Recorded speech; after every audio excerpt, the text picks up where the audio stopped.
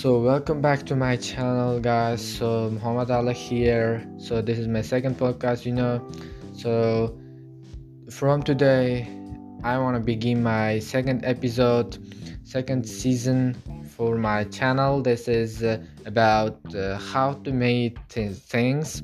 So the first podcast about paper making. So let's start about paper making. Paper making is the manufacture of paper and cardboard, which are used widely for printing, writing, and packaging, and so on. Nowadays, all paper is made using industrial machinery, while handmade paper survives as a specialized craft and a medium for artistic expression. The process of manufacturing handmade paper can be generalized into 5 steps.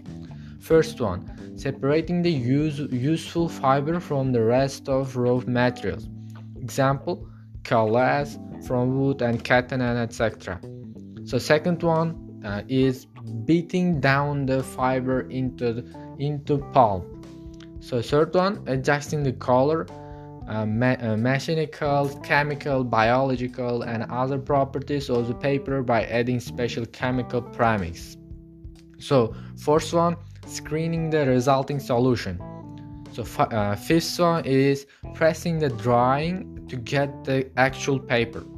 So screening the fiber involves using a mesh made from non-corroding and inert materials such as brass, stainless steel, and synthetic fiber, which is stretched in a paper would mold a wooden frame similar to that of a window. The size of the paper is governed by the open area of the frame.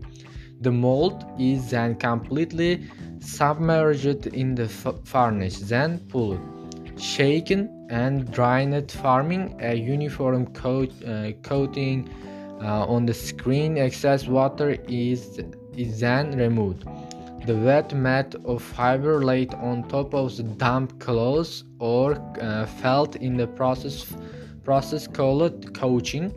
The process is repeated for the required number of sheets. This stack of wet mats is then pressed in a hydraulic press. The fairly damp fiber is then dried using a variety of methods such as vacuum drying or simply air drying. And the handmade paper is also prepared in laboratories to study paper making in paper mills to check the quality of the production. So thank you for listening me. So this is for today. Please join my podcasts.